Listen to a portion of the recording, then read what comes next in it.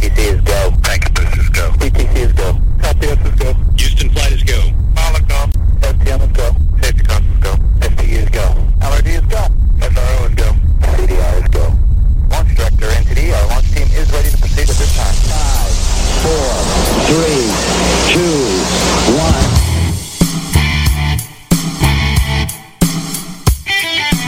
Right Side Patriots has a message for liberals and the mainstream media. You can't handle the truth! So, buckle up, snowflakes, because we're about to deliver the politically direct best in conservative commentary, news, and investigative reports. We're telling the truth, and we're not gonna stop. Okay, liberals, back under the bridge with the rest of your fellow trolls, and oh yeah, thanks for listening to Right Side Patriots. They are special people On RSPRadio1.com. Welcome to Right Side Patriots on RSPRadio1.com. Craig Andresen at the National Patriot, Diane Sori at the Patriot Factor. It's Tuesday night, 20th of June. Welcome to it. Hello, Diane. I got one question for you.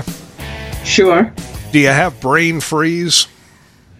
I thought I did, but no. It's a ritual at Right Side Patriots that right before we go on the air, Diane has an ice pop. Mm-hmm. Right?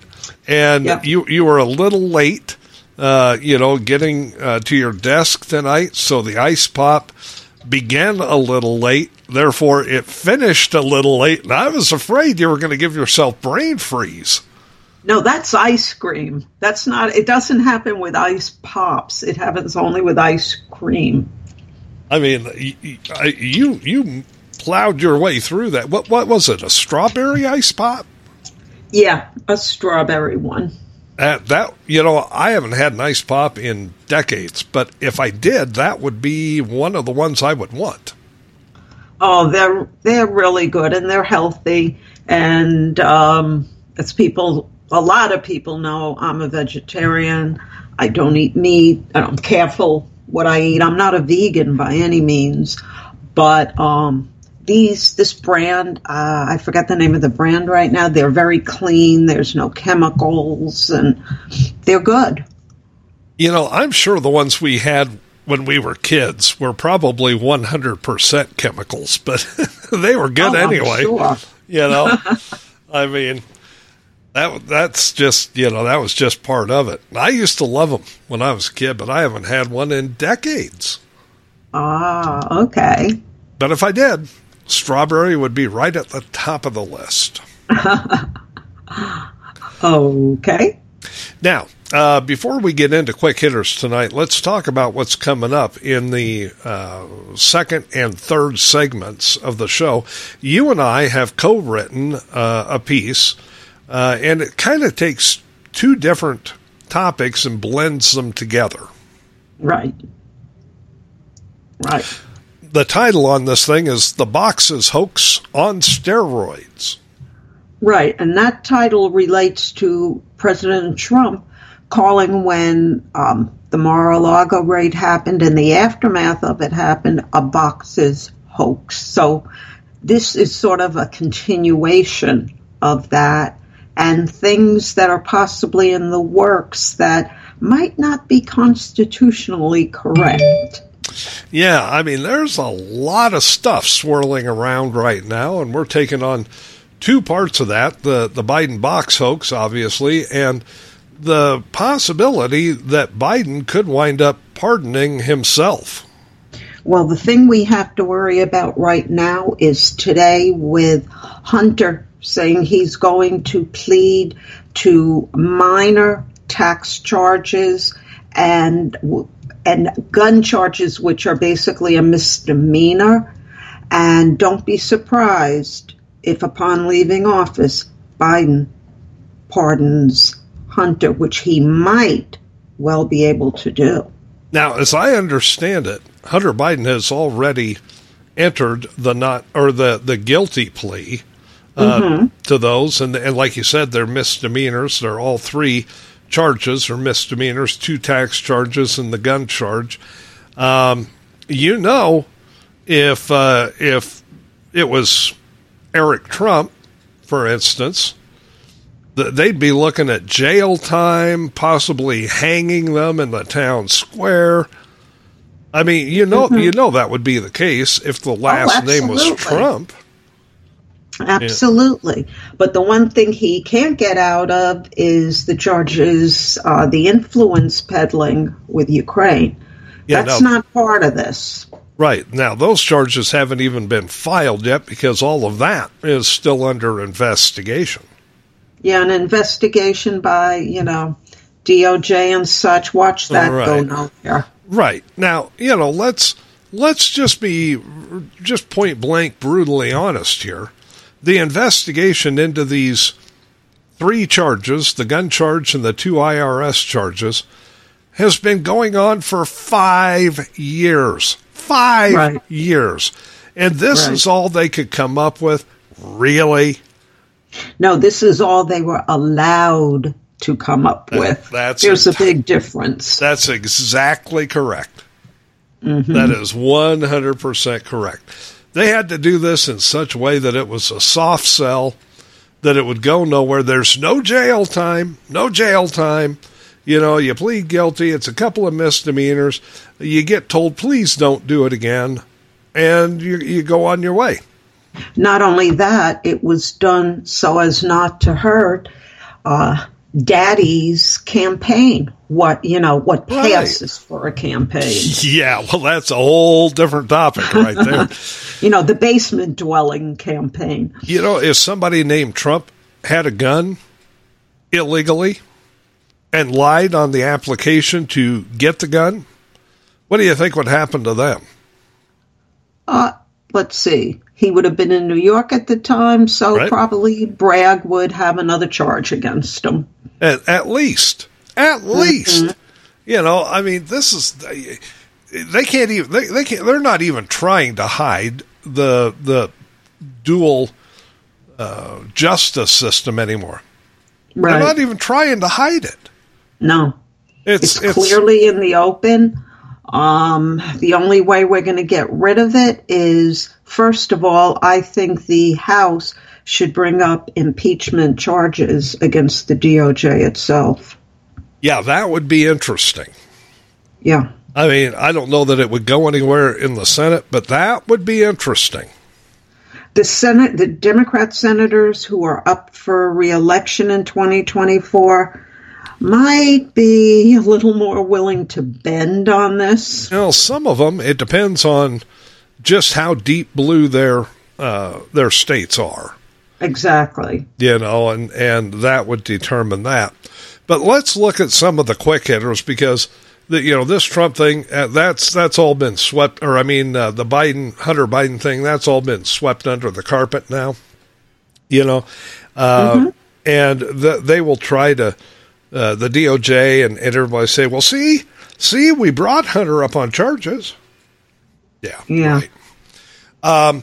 Trump, in an interview, said he, at one point, had a conversation with Vladimir Putin, and that conversation, according to Trump, delayed the war. And I tend to think he's probably right about that because, Diane, he said that he told Putin, don't do it. Well, he might have done just that. He might have told Putin not to do it, had a conversation with him, whatever. Vladimir Putin is as arrogant on his end as Trump is on our end. And that's not meant as a negative criticism. What it's meant to say is, yes, Putin might have listened to what he had to say, but he didn't hold off on invading Ukraine because of Trump. He held off on invading Ukraine because he felt it wasn't the right time for Russia to do such a thing. Well, he was gambling on Trump losing in 2020. He knew he could get away with doing what he's done under a weak president. Which we have now. Trump's warning, in my opinion, had nothing to do with the delay. Putin took into consideration the timing, the people involved, and he needed also time to align his allies. I think, I think we'll never know the truth. Okay?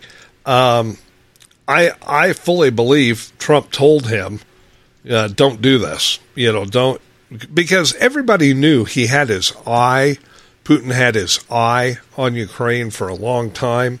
Yeah. Especially after, especially after Obama, let him take Crimea, and all that. So, he had his eye on Ukraine for quite a while. I tend to think this war in Ukraine, Russia's invasion of Ukraine, would not have happened if Trump was still the president. I think he may have held off at least until Trump was out of office. But, when he saw what we supposedly elected in 2020, it was on as far as Putin was concerned. At that point, he knew Biden was a sham. You have to think of it this way. The election was in November. Trump leaves office at the end of January. Putin had those couple of months there to invade if he wanted to while Trump was still president, and he didn't. Right. I think what you had here is two individuals that sort of came up against each other on an equal standing as far as Trump's ego versus Putin's ego. You can't do this. Yes, I can. You can't do it while I'm president. Okay, I'll wait. Right. I think personality-wise, of course not politically-wise, but personality-wise, I think they're both the same. I think if Hillary would have won in 2016, the invasion of Ukraine would have happened very shortly after that, because I don't think Hillary would have cared. I don't think she would have stood in the way. I don't think she would have warned him. I don't, she had the reset button. She sold our uranium to them. Right. She'd be right in there opening the doors in Ukraine. Right. With her reset button. Yeah.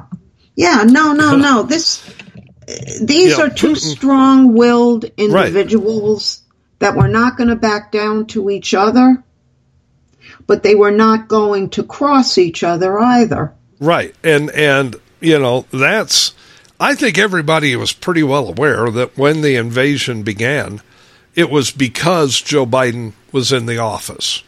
As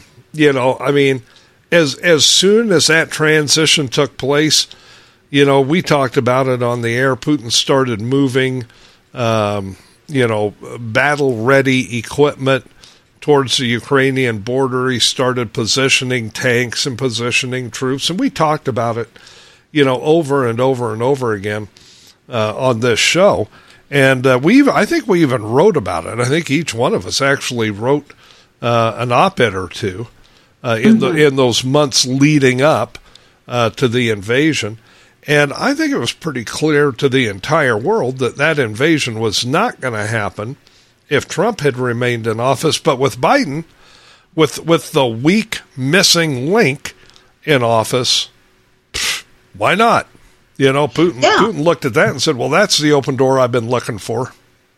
See, the one who had the advantage here was actually Putin, because he could wait it out.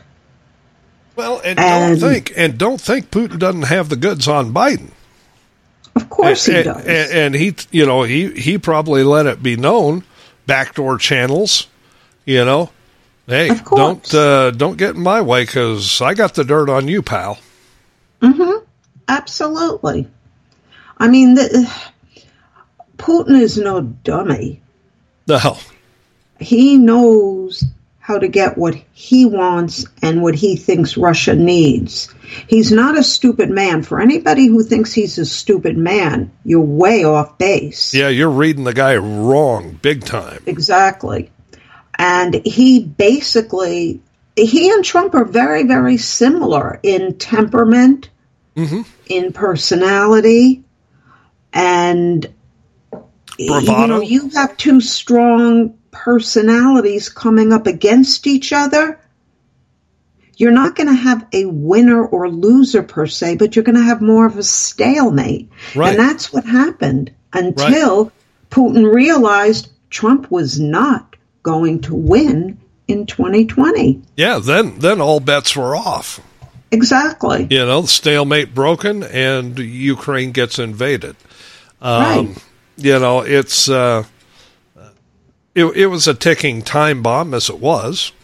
But it wasn't going to go off until Trump was out of office. But man, the minute he was gone, the minute Trump was gone from office, Katie barred the door. Well, don't go there either, because when did Russia invade? Biden took office, January 20th? Yeah. He didn't go into Ukraine till the end of March.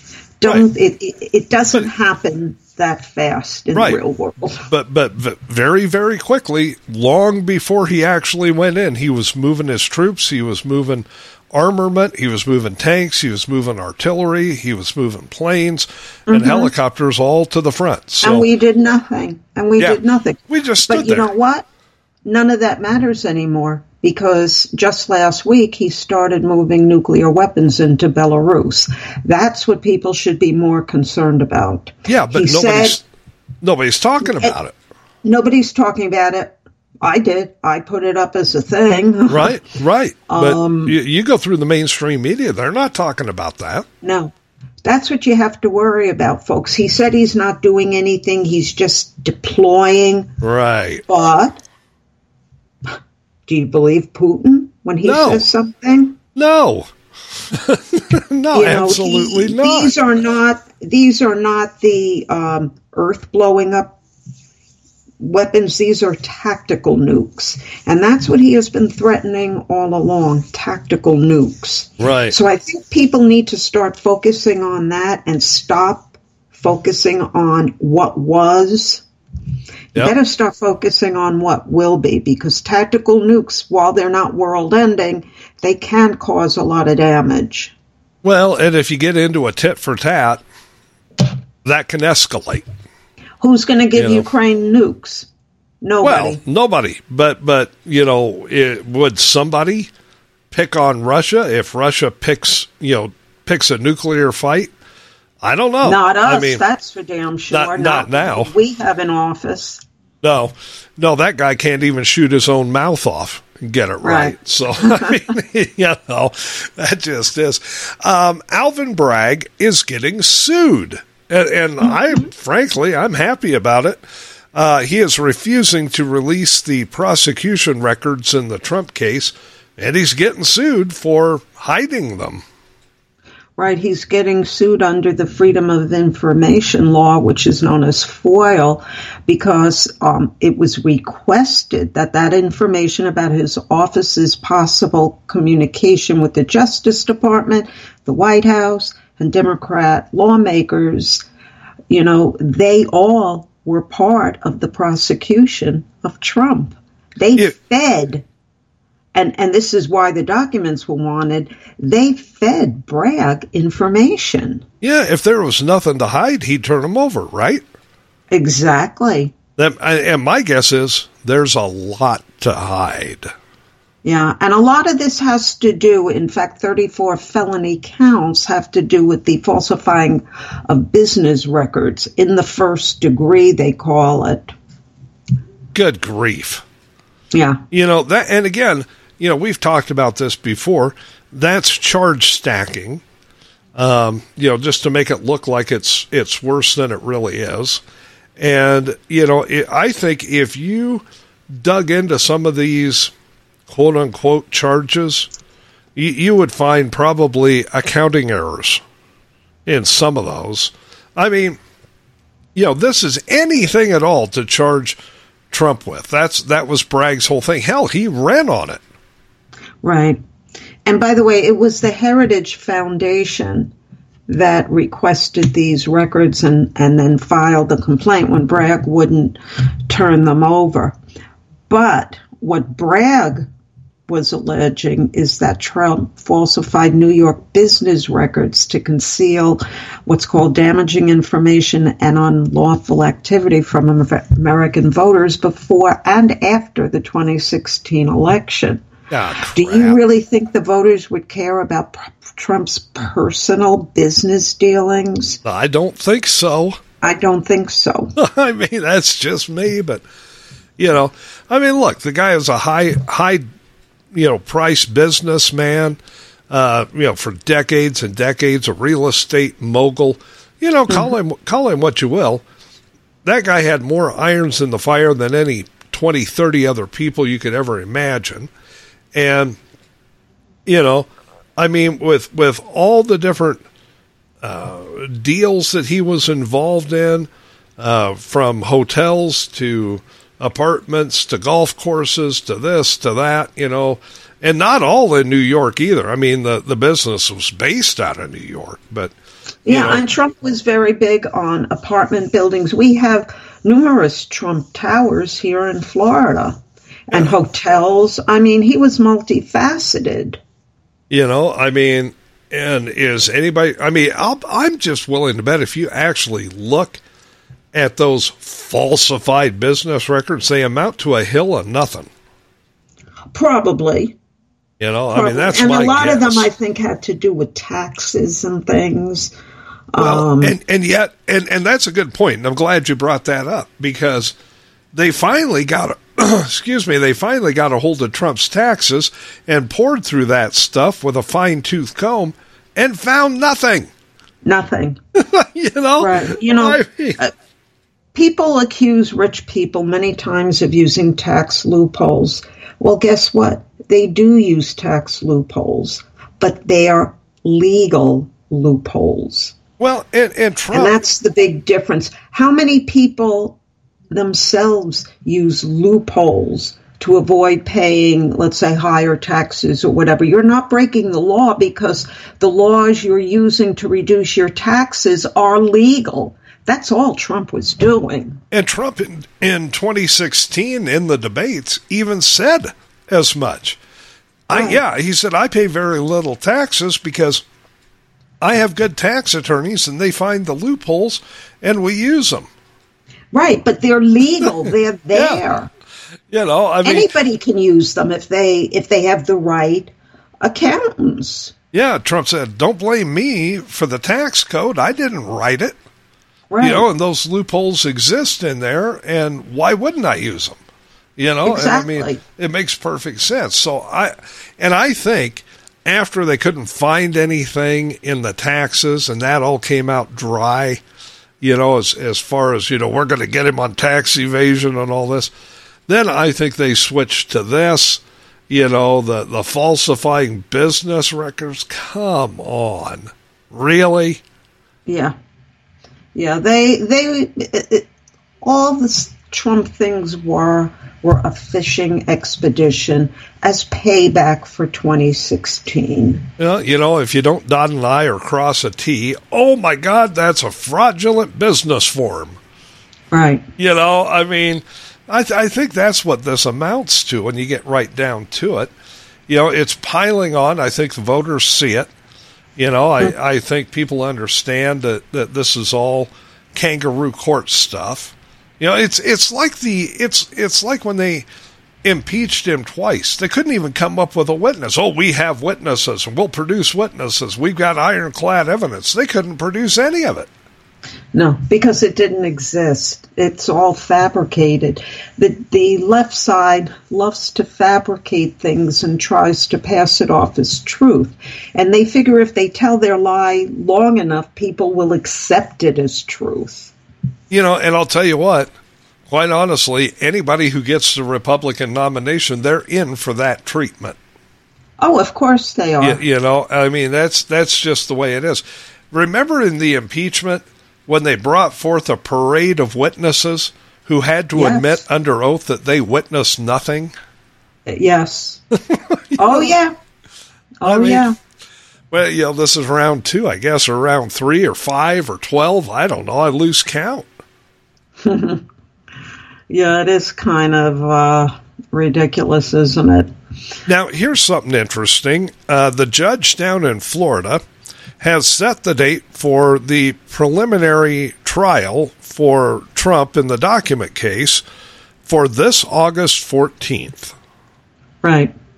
And the left isn't happy because they wanted this to drag out through the primary season. It could very well be wrapped up before then.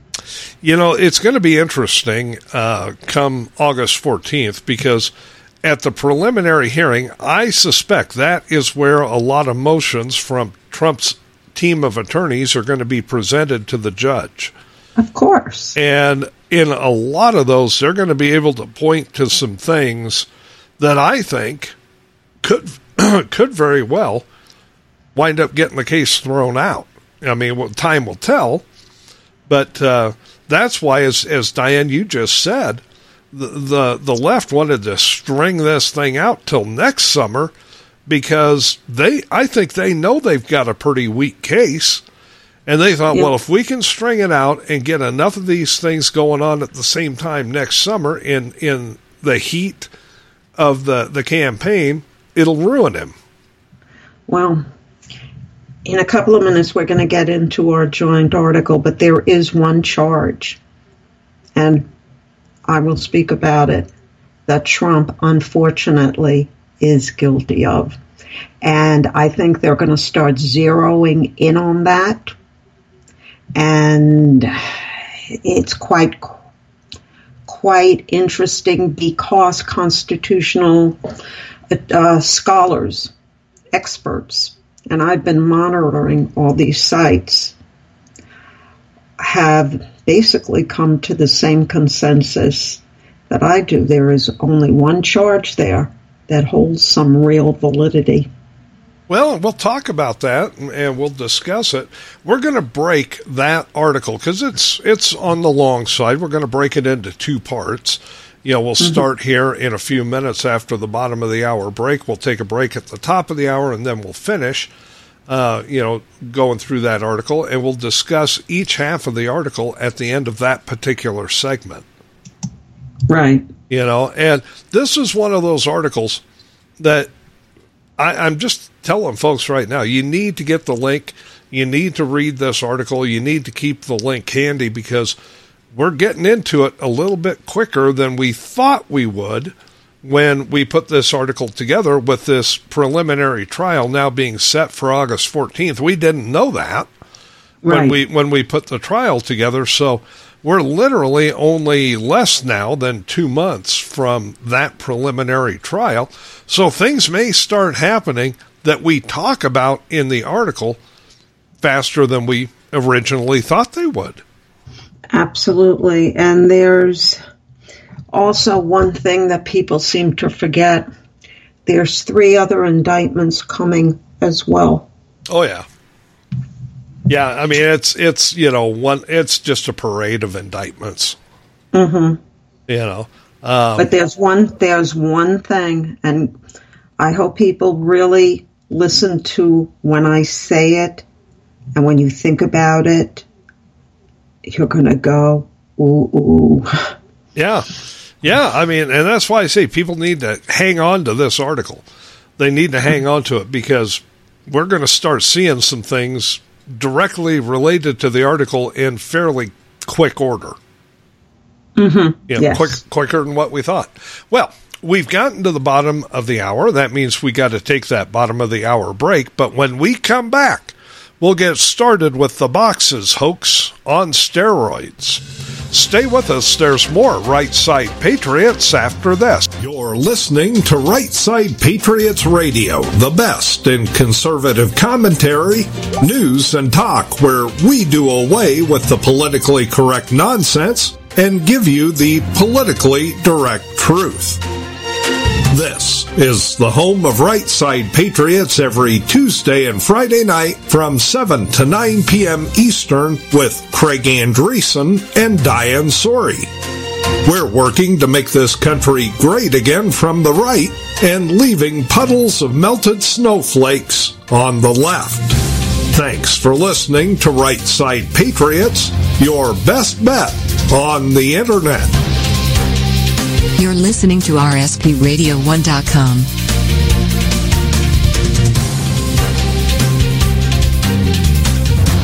Hi guys, Diane Sori from The Patriot Factor on thepatriotfactor.blogspot.com, where I found a home base 7 years ago after becoming one of Facebook's longtime Facebook felons, or so I've been told by the Facebook gods. On my blog, you will find not only my articles, but our Right Side Patriots investigative reports, as well as stories and links to and from well-known writers and bloggers, plus what I call almost daily memes, my snarky take on news of the day. And for more great takes on the issues of the day, check out The National Patriot at thenationalpatriot.com, where you can read Craig's insight into all the current news happenings.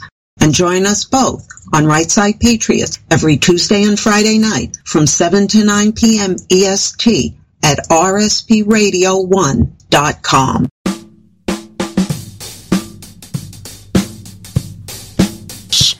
Welcome back to Right Side Patriots on rspradio1.com. Craig Andresen at the National Patriot, Diane Sori over there at the Patriot Factor.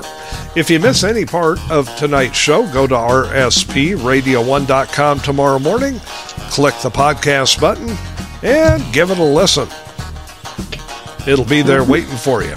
All right, so this week, Diane and I combined forces and took on a couple of high-profile things that are happening in the news cycle right now. And both are going to start, we're going to start seeing things happen regarding both of these, different, topics. So they do actually blend together. Donald Trump, the raid on Mar-a-Lago, he called it the boxes hoax because, they supposedly took all these boxes of super high, double top secret documents and everything. Well, it turned out not to be so much. So he calls it the boxes hoax. We call the article the boxes hoax on steroids. And let me start by saying by now we all know that on the afternoon of Thursday, June 8th, 2023, the 2022, the Biden DOJ, as in the still Obama-controlled DOJ, upon completion of Special Counsel Jack Smith's 6 months investigation into last year's August 8th FBI raid on President Donald J. Trump's Mar-a-Lago home, formally issued its 49-page indictment against our former president. Now being referred to as a criminal defendant, Trump was immediately summoned to appear at the federal courthouse in Miami on Tuesday, June 13th at 3 p.m. In this, a precedent-setting case revolving around what on the surface appears to be but a case of simple document mishandling. 37 charges in total have now been rendered against President Trump, with 31 being supposed, as in yet to be proven, violations of the Espionage Act, with the remaining charges involving Trump's supposed willful detention of national defense information, his supposed obstruction of justice, supposed conspiracy, supposed making false statements, and supposed concealment under Title 18 of the U.S. Criminal Code, as in the illegal retention of classified and in some cases top-secret government documents. And when broken down into more specifics, the charges include Trump's being in violation of 18 U.S.C. 793, as in the gathering, transmitting, or losing defense information, 18 U.S.C. 2071, the concealment, removal, or mutilation of said documents, and 18 U.S.C. 1519, the destruction, alteration, or falsification of records in a federal investigation. And if the DOJ were to supply the law equally for all, as in they're not selectively weaponizing federal law enforcement based upon one's political affiliation or as payback for an election lost, think 2016 here, these exact same charges would be immediately leveled against Joe Biden, levied before he tries to pardon himself. More on that in a bit. Now, as per the property receipts for the 20 or so boxes taken from Trump's Mar-a-Lago home, serious charges were levied because Trump's supposed refusal to return key documents that might have been shown to visitors, documents that did contain intelligence relating to both our and our allies' defense and weapons capabilities. In fact, there was one key set of documents very clearly marked as being, quote, various classified TS-SCI documents, which refers to top secret and time-sensitive compartmented information. And while any records recovered at this level could possibly include human intelligence and information that, if disclosed, could not only jeopardize relations between our and other nations, but jeopardize the safety of our troops and place the lives of our and or other intelligence operatives in danger. No, Craig, that such information is at the time of classification given a date for declassification of up to 25 years, or, in certain select cases, more, depending upon the duration and sensitivity of said information. So here's where we get into this one charge, this one situation that might be the sticking point for Trump. And this situation is different from the others. Explain it. Well, in other words, some or even all of the documents taken could have already been declassified just by their very timed out nature alone. Could have been, but apparently all were not. For doing a 2021 meeting at his golf course in New Jersey, President Trump is heard on tape talking to the writers helping Mike Meadows, Trump's last chief of staff, work on his book. On the tape, Trump made note of a classified Pentagon document in his possession, a document that contained, quote, secret military information about a potential attack on Iran, a document he might have thought he declassified but didn't. Quote, I could have declassified certain documents, but now I can't, end quote, were Trump's exact words spoken. And in a way, Trump has not only admitted to dereliction of duty of sorts by his not having declassified a seemingly important classified TS-SCI document, but he did so after having previously claimed that he had no, to his knowledge, classified documents in his possession. But the fact remains that Trump did discuss said document with numerous individuals having no security clearance at all, which could be a violation of not only federal law, as in the Espionage Act, but that this very action could have, but thankfully did not have, or did not put our country's national security at risk.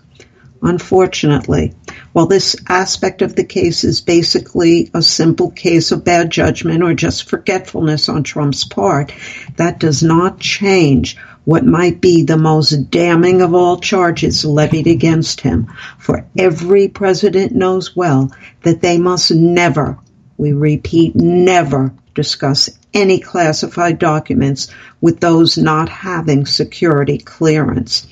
But here we must state that we truly believe this was not done by Trump on purpose, nor with malicious intent, but was a careless yet serious security breach on his part. But is such an incident? We personally think not, or I should say indictment. We think not. But we must wait to see how it all plays out in court. However, The very nature of these charges has us wondering if Obama, upon his leaving office, left certain classified TS-SCI documents unattended to or talked about as well.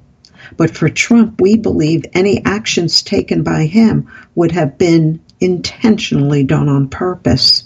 And yet the fact remains that if even one charge is proven, this so-called speaking indictment, which encompasses way more than is necessary to make any legal case, still remains but a selectively enforced indictment.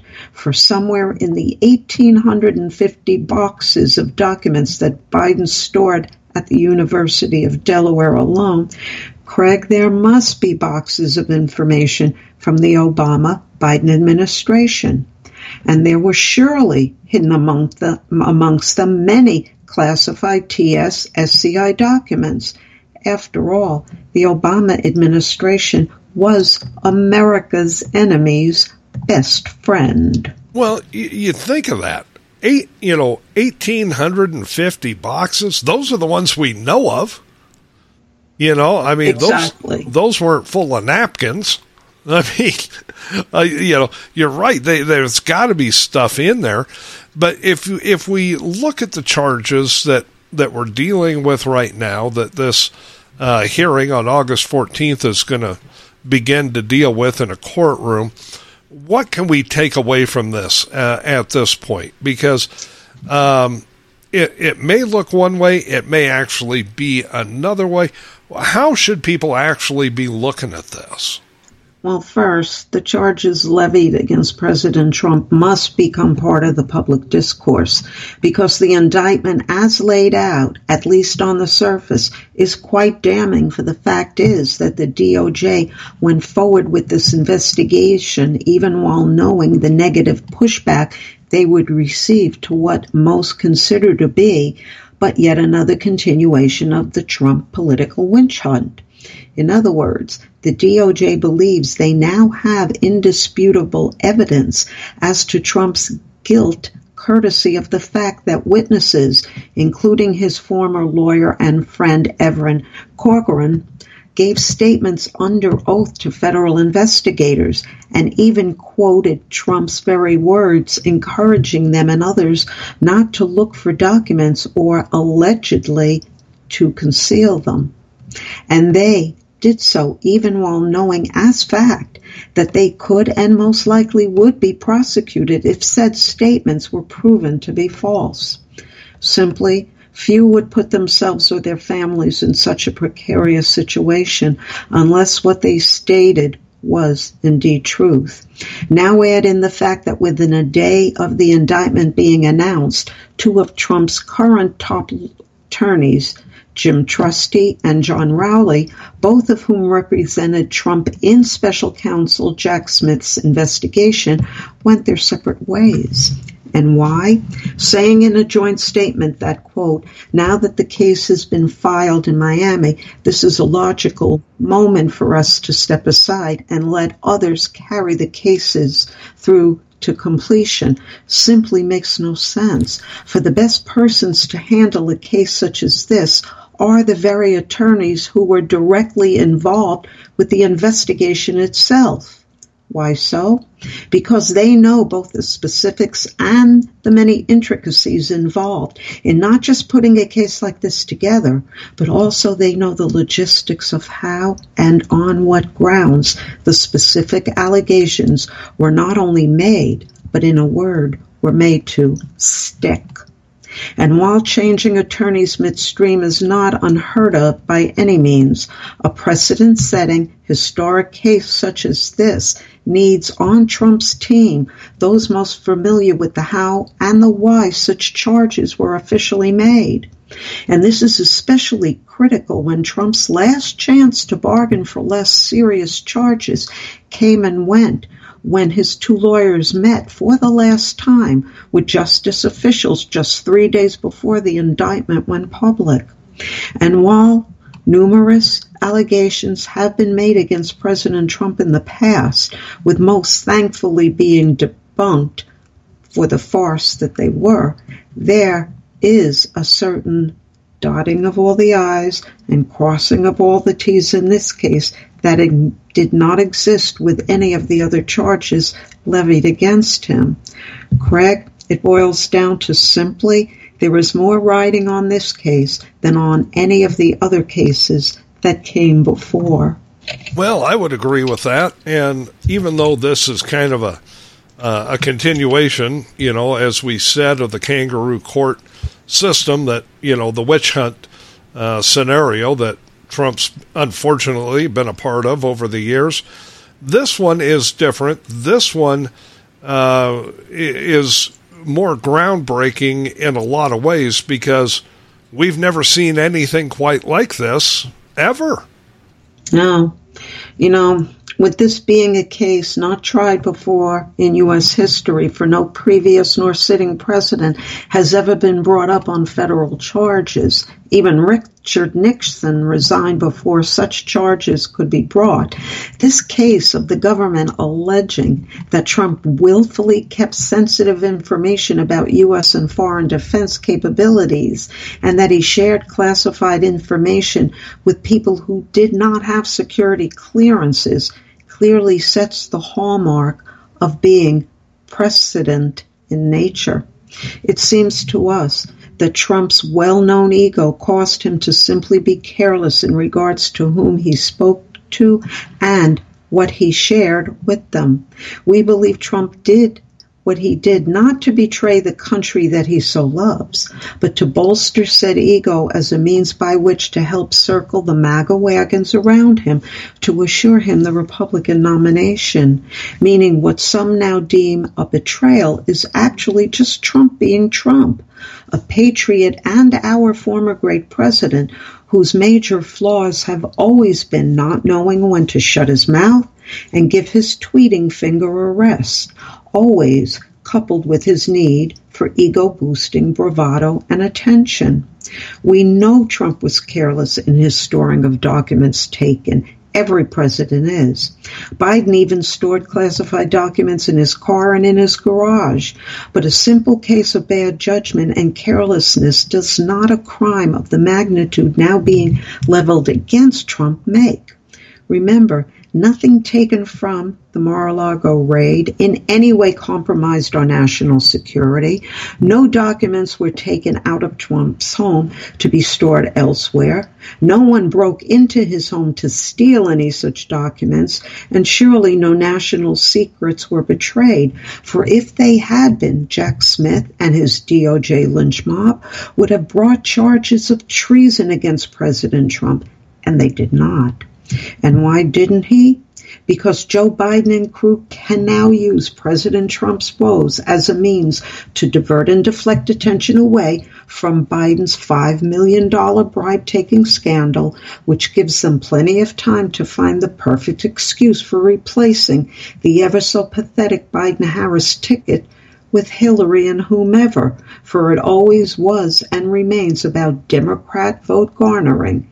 After all, Trump v. Hillary round 2 would bring Democrat voters out en masse. But if Trump is found guilty and sentenced to prison, even though legally he can still run, Obama and his buddy Soros will have taken America down and without barely having to lift a finger. And not only that, but Biden can then pardon himself, Hunter, and his fellow crime family members before being forced to step down. Or can he? For a sitting president, Craig, pardoning himself is as much a precedent-setting case as is the case against President Trump. There's going to be new ground broken any way you look at it. Mm-hmm. The case against Trump is precedent-setting. If Biden tries to pardon himself, that's precedent-setting. Mm-hmm. A lot of people just trying to get through their daily lives aren't really paying that close of attention to this, and they should, because we're going to see things happen starting in August, starting a month and a half from now, that are going to be precedent-setting. I mean, all the way down the line. Now, this audio tape of Trump apparently talking to the people that were writing the book about Mark Meadows and going off on this plan for Iran. That is also kind of an odd deal in that in all the boxes that the FBI raided out of Mar-a-Lago, that document wasn't there. No, and it's now they're still saying, yeah, they're saying he showed it, to these guys and the audio tapes. They say prove that he showed it to those people in that golf club and everything. Yet they don't have Exhibit A. Trump says at this point, he says there never was that document. Now but I they don't have know the witnesses who he showed it to and said they saw it. Right, That's and the they problem. also had witnesses that saw him collude with Russia, and they also had witnesses that saw him these do are the quid his pro friends. quo. These are his friends who saw the document. Well, that cannot change. That's why I said this is the only thing they can really try to get him on. And nothing else. And I think that is going to play a big part in motions that are made this coming August. Right. They can make all the motions they want, but they have the tape, they have the witness statements who were friends of Trump saying they saw it. They're going to have to try to discredit the friends, I would assume. Well, maybe. I mean, and that comes with the regular trial. Okay, that doesn't happen in the preliminary trial, but I'll tell you one of the tactics to look forward to in the preliminary trial is I will bet a dozen donuts that Trump's attorneys say that document, even though nobody can find it, would have been covered by the Presidential Records Act and not subject, therefore, to the Espionage Act. That is a tactic that I expect. Yeah, that is a tactic that I expect them to take. That is a motion that I expect them to put forward. And that's why I'm saying, people, you got to start paying attention to this stuff, because every last thing that happens beginning on August 14th is precedent setting. Everything. Absolutely. But, there was, in all this brouhaha about Trump and the documents, and even Biden in the documents, everybody has overlooked a very simple solution that should be put in place immediately so that this never happens again. Why should the president take government documents with him? We're not talking about personal things. We're talking government documents that concern our security, our weapons capability, etc. Why does a president who is leaving office, any president of any party who is leaving office, why do they have to take them? Those documents have happened while they were president. They're no longer president. Those documents are basically kind of negated in a way. I could see taking personal mementos, things like that, letters and correspondence, whatever. But no president leaving office needs to take government documents with them. And none. It's a good point. And not only is that a good point, it's a good question. Another question is exactly what documents did Trump have? Right. We don't even know that. For facts. No, it'll come out in court. Yeah. One of the biggest problems in Washington, D.C. is overclassification. And, this is why, when they did the raid on Mar-a-Lago a year ago, one of the things that apparently was in one of the boxes was a menu from a dinner. And that's fine. That's what I consider the personal things. Let a president take it. But here's the problem. Those things also tend to get classified in Washington, D.C. It's called overclassification. A cocktail napkin with a handwritten note on it, a menu from a dinner. Those things wind up getting classified too. And, no, what I'm talking about is nothing from the Pentagon should be allowed to leave. Nothing, let's say, right. I agree. From any of the intelligence gathering information, nothing concerning a foreign country. The little mementos, fine, take them. But nothing really should be leaving with a former president. Yeah, nothing. I agree. And that, it seems like it would be a simple fix, but I don't see either side of the aisle rushing to put that forth. Exactly. Well, you know why? Because none of them have probably ever thought about it. It's so simple. Remember, Washington makes everything complicated. Exactly. They don't do things with simple logic and common sense. What I said was a common sense logic to a solution so this never happens again. That would never cross the politicians in D.C.'s mind. Yeah, you've got to really quit being so logical. I know. I mean, because it makes too much sense. I know. And tangible realities, I call them. Well, and see, if you were in charge, were in charge of those things, they probably you probably would tell them you can't classify a dinner menu. Right. Because that's common sense, but we can't have common sense in Washington. That's how dinner menus get classified. Well, no, it's not that simple. What happens is usually they might have scribbled a note or something on the menu, and that's why it gets thrown in with that evening's a lot paraphernalia, basically. A lot of it, let's say a president, any president, has a state dinner, right? And, honoring some dignitary from a foreign country. And at the dinner, the two are sitting together, let's say, President A and Prime Minister B, and they may talk about something that might be classified just, over the shrimp cocktail. And because of that, everything having to do with the dinner, because Washington makes things complicated, gets classified. I mean, it's so ridiculous. It's all ridiculous. This whole system of the National Archives, how they operate, is not based on common sense at all. No, years ago,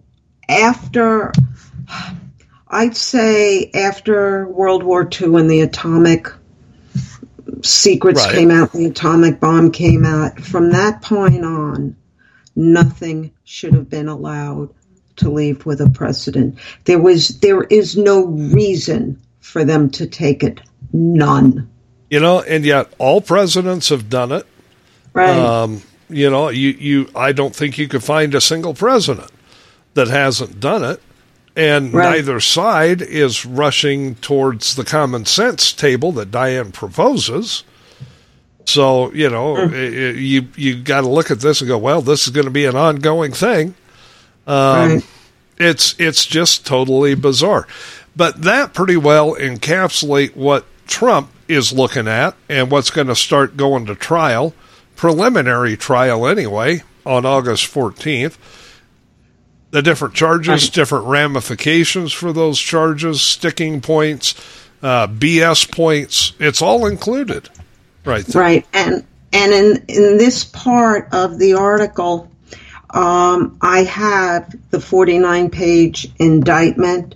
Right. You can click on those words and you'll see the actual 49-page indictment, page by page by page. I also give a link to the Espionage Act so people can understand exactly what that is. It's not, just about spying by any means. No, it's not. And weirdly, the Presidential Records Act takes precedence over the Espionage Act, which again doesn't make logical sense, but no, it's the way it is. No. Well, most things Washington doesn't make sense anyway. You've noticed that, have you? You know, you don't have to look very hard, and you can see that, you know, if aliens came from outer space, they would not be looking for intelligent life in Washington, D.C. That's true. It's just the way it is. Okay, so we're going to take a top of the hour break here, but when we come back, we're going to be talking about whether or not Joe Biden actually has the ability or the constitutional ability to issue a self-pardon. And you'll see how this ties into everything that was just said. Yeah, I mean, it all ties together, and it's all precedent setting. So stay with us. There's more on Right Side Patriots after this. Hi guys, Diane Sori from The Patriot Factor on thepatriotfactor.blogspot.com, where I found a home base 7 years ago after becoming one of Facebook's longtime Facebook felons, or so I've been told by the Facebook gods. On my blog, you will find not only my articles, but our Right Side Patriots investigative reports, as well as stories and links to and from well-known writers and bloggers, plus what I call almost daily memes, my snarky take on news of the day. And for more great takes on the issues of the day, check out The National Patriot at thenationalpatriot.com, where you can read Craig's insight into all the current news happenings. And join us both on Right Side Patriots every Tuesday and Friday night from 7 to 9 p.m. EST at rspradio1.com. You're listening to Right Side Patriots Radio, the best in conservative commentary, news, and talk, where we do away with the politically correct nonsense and give you the politically direct truth. This is the home of Right Side Patriots every Tuesday and Friday night from 7 to 9 p.m. Eastern with Craig Andresen and Diane Sori. We're working to make this country great again from the right and leaving puddles of melted snowflakes on the left. Thanks for listening to Right Side Patriots, your best bet on the Internet. You're listening to RSPRadio1.com.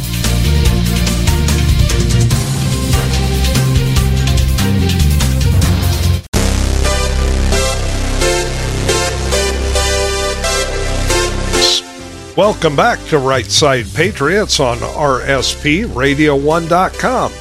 Craig Andresen and Diane Sori getting you through a Tuesday night edition of the show, and if you miss any part of it, go to RSPRadio1.com tomorrow morning, click the podcast button, and it'll be there, ready for you to listen to.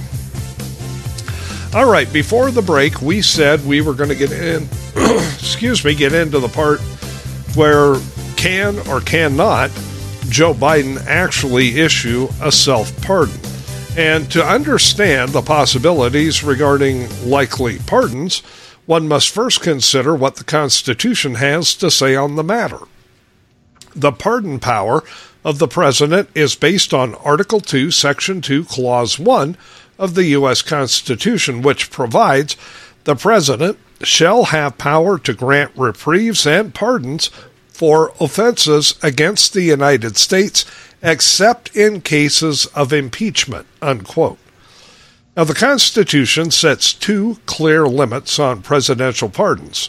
First, that such pardons may only be granted for offenses against the United States, which excludes any offenses regarding state or civil cases, and the second being that such pardons are disallowed in cases of impeachment. That leaves defining what exactly is meant by in cases of impeachment. Does it mean that someone who's been impeached cannot receive a presidential pardon, as some scholars contend, or does it mean that an impeached president cannot provide a pardon, as other scholars contend? The Constitution does not elaborate, and thus it is most likely that the matter would end up at the U.S. Supreme Court, where a ruling would have to be rendered. So, can a president pardon himself? Now, that's the key question here, and one that is unprecedented, as no president has ever tried to employ the tactic before. Most legal scholars agree that a president's pardon power does not extend to forgiving crimes and misdemeanors that the House might charge in a bill of impeachment, nor does it prevent a Senate trial on a House-passed impeachment. It's also believed by legal scholars that the impeachment exception provided in the Constitution precludes presidential pardons for those who have aided the president in activities that have given or threatened to give rise to a presidential impeachment. That legal argument is based on the notion that without it, any president could conspire with others to commit crimes against the nation that would benefit himself and those engaged in the conspiracy with impunity, as the self-pardon would essentially and in reality set the president above any laws of the land.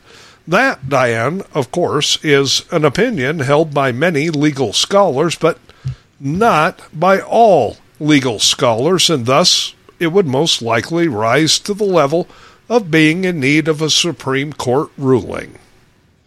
Well, it's interesting to note, have we really ever come super close to a president doing a self-pardon? Wasn't there a time when we came pretty close, but it never went through?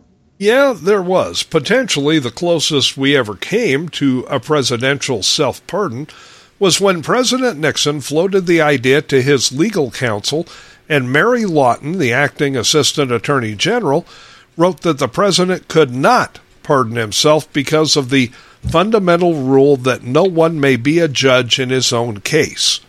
Now that, too, was an opinion and not a ruling, and while it makes perfect sense, it requires a ruling from the Supreme Court before it could be considered law. Now, making the case against presidential self-pardons even more interesting is the fact that these very questions were raised by liberals during the Trump administration, as they were concerned that Trump himself might attempt a self-pardon, and liberals were set to argue against such a move, based in large part on the opinion of Mary Lawton for the reasons stated before. Now, some of those same liberals that were dead set against the possibility of a presidential self-pardon where Trump was concerned would likely argue in favor of the notion should Biden attempt the tactic. So, it seems that a presidential self-pardon may well be unconstitutional. However, without a Supreme Court ruling, it remains murky. But what about a pardon from Joe Biden regarding Hunter Biden?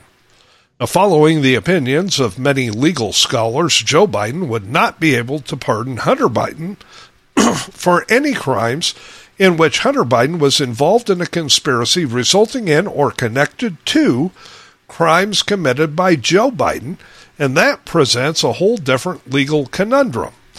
Joe could essentially pardon Hunter for crimes involving violations of federal laws, like falsifying records, as in the gun permit case, but would such a pardon be constitutionally available regarding money laundering or pay-to-play schemes that involved monies paid to Hunter and then transferred to Joe with or without or with regard to tax evasion, had some of the monies received by Hunter, monies not reported to the IRS, then been distributed to Joe Biden?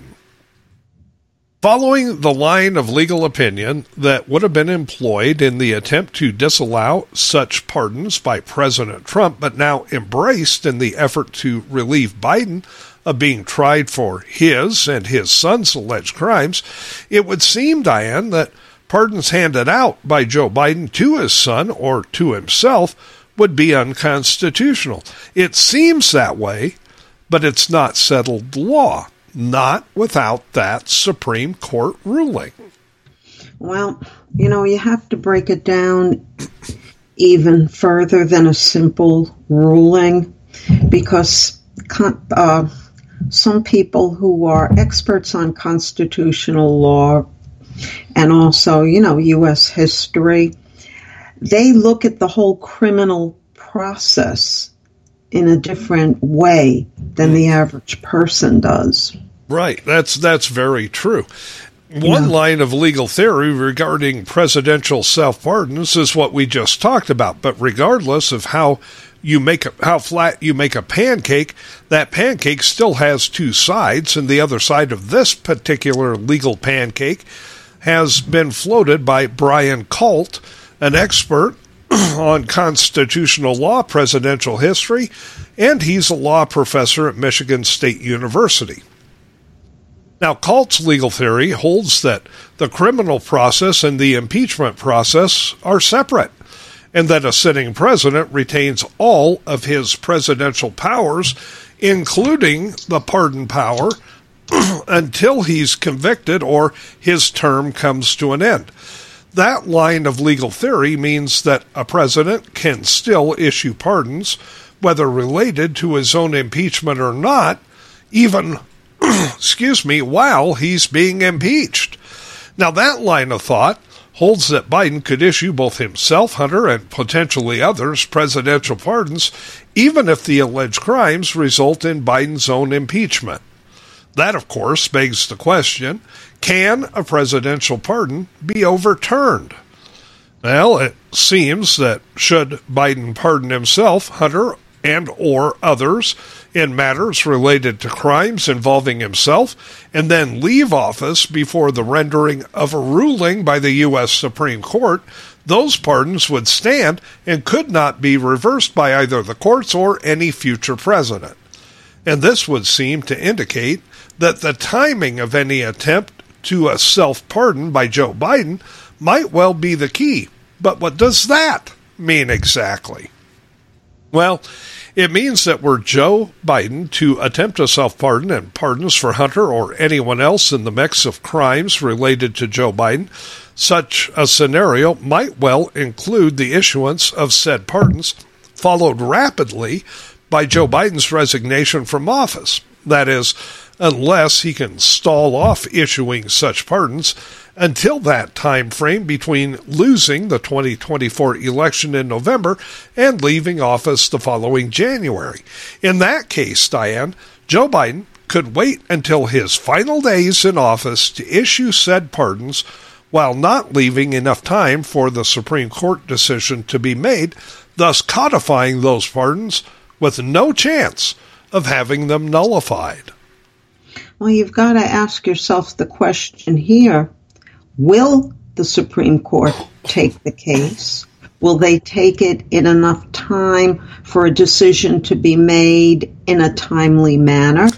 Or will they say, this is not in our jurisdiction, send it back to the lower courts? Sort of like, going around and around and nobody really knows what they're doing. Yeah, it's like a dog chasing its own tail and not knowing what to do if it catches it.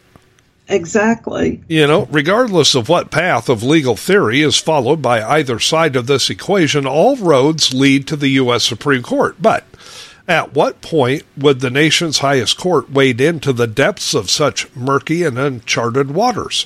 A ruling from the Supreme Court would best serve the country sooner rather than later, and while not impossible, it would be unlikely that the Supreme Court would entertain the request without a direct cause to hear it. In other words, it would be unlikely for the Supreme Court to take the matter up unless or until Joe Biden attempts to become the first in his position to issue a self-pardon. Now, the Supreme Court could act in a preemptive manner, but will they? What's at stake here is a constitutional matter. And in the potential case regarding Joe and Hunter Biden, it's in regards to alleged bribery, which may well have compromised national security.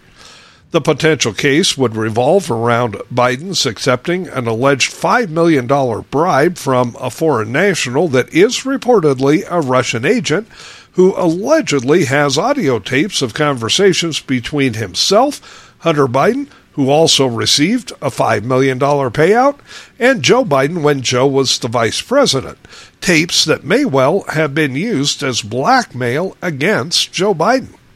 Should Joe Biden pardon himself, Hunter, and anyone else involved in the alleged crimes and get away with it because of such pardons, it would set precedent that any future president could be above the law.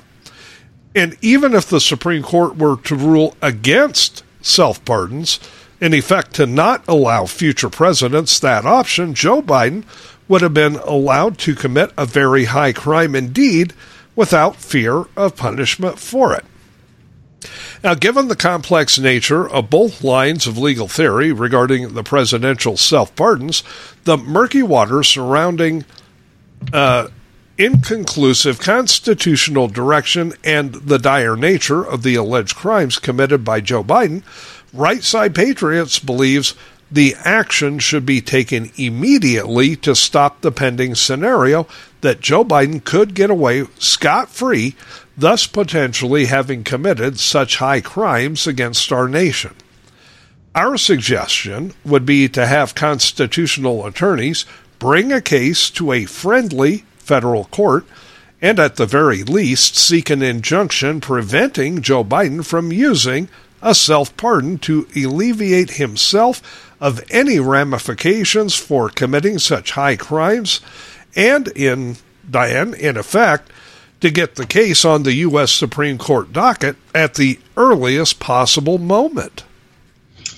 And again, we go back to the thing, you might request that to happen, but will it happen? Yeah, I know. There is no law or statute or anything that states the Supreme Court must take a case.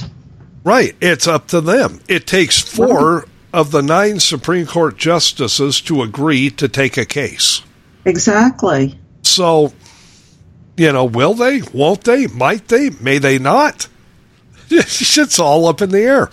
Exactly. Further, we contend that any ruling less than making a presidential self-pardon unconstitutional would then allow any future president to issue a blanket or specific self-pardon on his or her first day in office, setting that president above any law as a monarch rather than as a president.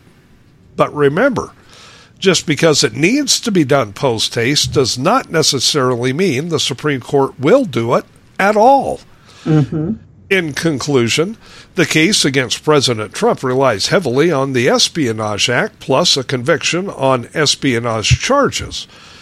And this will require the DOJ to prove intent on Trump's part as to do harm to the United States or to aid foreign adversaries with regards to keeping documents in his possession. Without said Espionage Act, the case boils down to the Presidential Records Act, where it becomes difficult or nearly impossible to gain a conviction unless it can be proven beyond a reasonable doubt that Trump knowingly and with malice refused to turn documents over to the National Archives while knowing that the documents were not his to keep as per the Presidential Records Act. As for Joe Biden, the big guy, who acquiesced to doing favors for money while vice president, the walls are now closing in. And in a politically impartial judicial system, he would be indicted on charges of accepting bribes from a foreign national who is, in fact, a Russian agent. There is a money trail. There is testimony from a highly trusted source. There are alleged audio tapes that not only purportedly involve the bribes to Joe and Hunter Biden, but also negate years' worth of statements made by Biden that he had no knowledge of or involvement in Hunter's nefarious business dealings. But it's not a fair system. It's been politically weaponized. And it's not the justice system as we've known it to be. It is now the system of injustice with weighted scales and heavy political bias. To Merrick Garland, the FBI, and far too many in the judicial process, Trump is required to prove his innocence rather than the government needing to prove his guilt. All the while, the Biden crime family has been ignored by Garland, the FBI, and the judicial process. Make no mistake, the outcome of these 2 cases will eventually determine whether or not the American people can ever again have trust in our judicial system. That's very true. And right now, I'd say that trust is broken. I think it's shattered. I mean, it's like you and I were talking about early on in the show. If you can't, they're not even trying. The left isn't even trying to hide the two-tier justice system anymore. And if you can't see it, you're absolutely blind. Right. Right. There's a whole different system for Democrats, a different system for Republicans. And the higher you go up in the political pecking order, the more murky and manipulative the system becomes. It's all part of which agenda are you going to follow and adhere to. Right. And, we see things on a daily basis aside from what we discuss in this article. We see this two-tier justice system on a daily basis. In fact, Diane, next week you're doing an article that pertains to that in a way too. Yes. Definitely. I'm taking on the Daniel Perry case, but not in the way most people think. Yeah, I mean, and that's a whole different ball of wax too. Yes, it is. But, even with Daniel Penny, the two-tier justice system is in effect. I mean, it absolutely is, because Bragg is the DA in New York who, forced the indictment to be made. And there's a lot of racism involved in this case. A lot. A lot. Racism. Truckloads. Yes. You're dealing with that next week, but, we're going to start seeing in mid-August of this year, as the Trump case goes to preliminary trial and the walls continue to close in on Joe Biden, all the things that we talk about in this joint article are going to start showing up. They're going to start happening. Yes, absolutely. And I'd like to place a little bet here that most of the charges are going to disappear, and that the one charge that's going to be the albatross will be the showing of classified documents as per the tape. I'll tell you what, just to play devil's advocate, I'll take that bet. And let's make the bet a steak dinner. So either way I win. Steak will never touch my mouth. See, if you win the bet, I would have to buy you a steak dinner, but you won't eat steak, so I win. If I win the bet, I do eat steak and you buy me a steak dinner and I win again. Ah, okay. Well, if I win, I get to pick the place. Guess who's going vegetarian? Not for a steak dinner. I mean, that one charge, that's going to be the sticky part. I agree. I 100% agree with that. Yeah. But how it works out in the wash, nobody knows. Because we've never, even that one charge is precedent setting. We've never been there before. The Espionage Act has been around since 1917. Right. How many people have been charged under the Espionage Act? A few. There are a few. And that goes way, way, way, way back. Right. Well, the thing that I'd like to know is, where is this document? Who took the document, and who probably destroyed the document? If the document ever existed to begin with. Now, I know there's testimony. I know there's witnesses.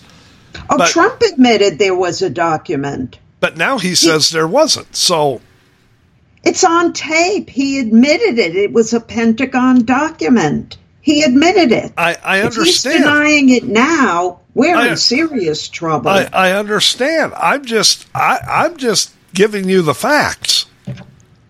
I mean, I think at some point the document existed. I think at some point the document disappeared. We have no idea. The Pentagon said it the document existed. I'm not challenging it. I'm just giving you the facts. Fact 1, Donald Trump admitted to having the document. Fact 2, Donald Trump now says there was no document. I'm not saying either way. I'm just giving you the facts. And I think there was a document. I think the document disappeared. I, like you, would like to know what happened to it. Well, if Trump admitted the document existed, and now he says the document did not exist, that doesn't look very good for Trump. But that's not the point. What happened to the document? Because nobody seems to know where the document is. The FBI doesn't have it, or at least they claim they don't have it. I wouldn't be surprised if the FBI didn't destroy it. That wouldn't surprise me, not one bit. I mean, given the situation with our FBI today, that would not surprise me at all. Yeah. So what happened? I mean, and how much of this is going to be able to be proven in court? How much of it can't be proven in court? And here's the one thing that we don't even talk about in this article. But when this thing gets to court, if it gets to court, and I think it will, when this gets to court, it takes one juror to hang the jury. Mm-hmm. Honestly, a case of this magnitude should really be tried before the Supreme Court. Yeah, but they don't hear cases like that. I know. I'm saying that. I know. I mean, this will go before a jury in Miami, right? Mm-hmm. And a jury of 12. And if 11 of them say he's guilty and one says he's not, it's a hung jury. If 11 people say he's not guilty and one says he is, it's a hung jury. Right. I mean... And a hung jury just means it's going to go on and on and on. Right. So, I mean, this is going to be the, I understand we're only in 2021. 23. Or 23, but I can't, 21st century. I firmly believe this may wind up being the trial of the 21st century. Because this is breaking all new ground. It might very well. And it's going to have people wondering, okay, are there other papers besides the Constitution that might give alludings to something like this? You look at the Federalist Papers, and that's what I mean. Yeah, and you see what that says, but, those Federalist Papers don't hold any legal weight either. No, they don't, but they might give an indication as to what the founders and framers were thinking. Yeah, and maybe something could be done from that angle. Yeah, but I think that seriously, nothing in these charges matters except that one point. He discussed and showed classified documents, admittedly. The tape says it. The witnesses say it. He admitted at first the document was there. Now there's no document. So right then and there, the opposition is going to have a field day. Well, what is it, Mr. President? 2 against 1 here or 3 against 1. This is going to get dirty. Well, and it all boils down to, is that document, when it existed, wherever it was that document covered by the Presidential Records Act, or was it not? Because if not, then it goes to the Espionage Act. So here's something very interesting that no one has thought about. This was a Pentagon document. Okay, the Pentagon makes copies of its papers. Why hasn't anybody thought of going into the Pentagon and saying the document concerning blah blah blah, document number whatever? It's got to exist somewhere. Maybe not the original, but a copy of it. You would think. Think. It's all going to start coming out in the wash in about a month and a half. Now, what we want you to do is either go to Diane's blog, thepatriotfactor.blogspot.com, my blog, thenationalpatriot.com, or rspradio1.com, where you can find the link to this article, The Boxes Hoax on Steroids. Hang on to it because it's all going to come out in the wash.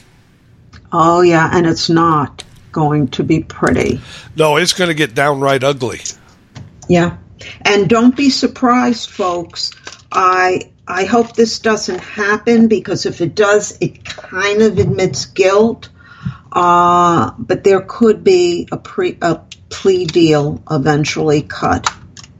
Wait and see. But with that, we're out of time. And with that, Star Trek awaits. Nighty-night, folks. Good night, everybody. Have a great rest of the week. We'll catch up with you again on Friday.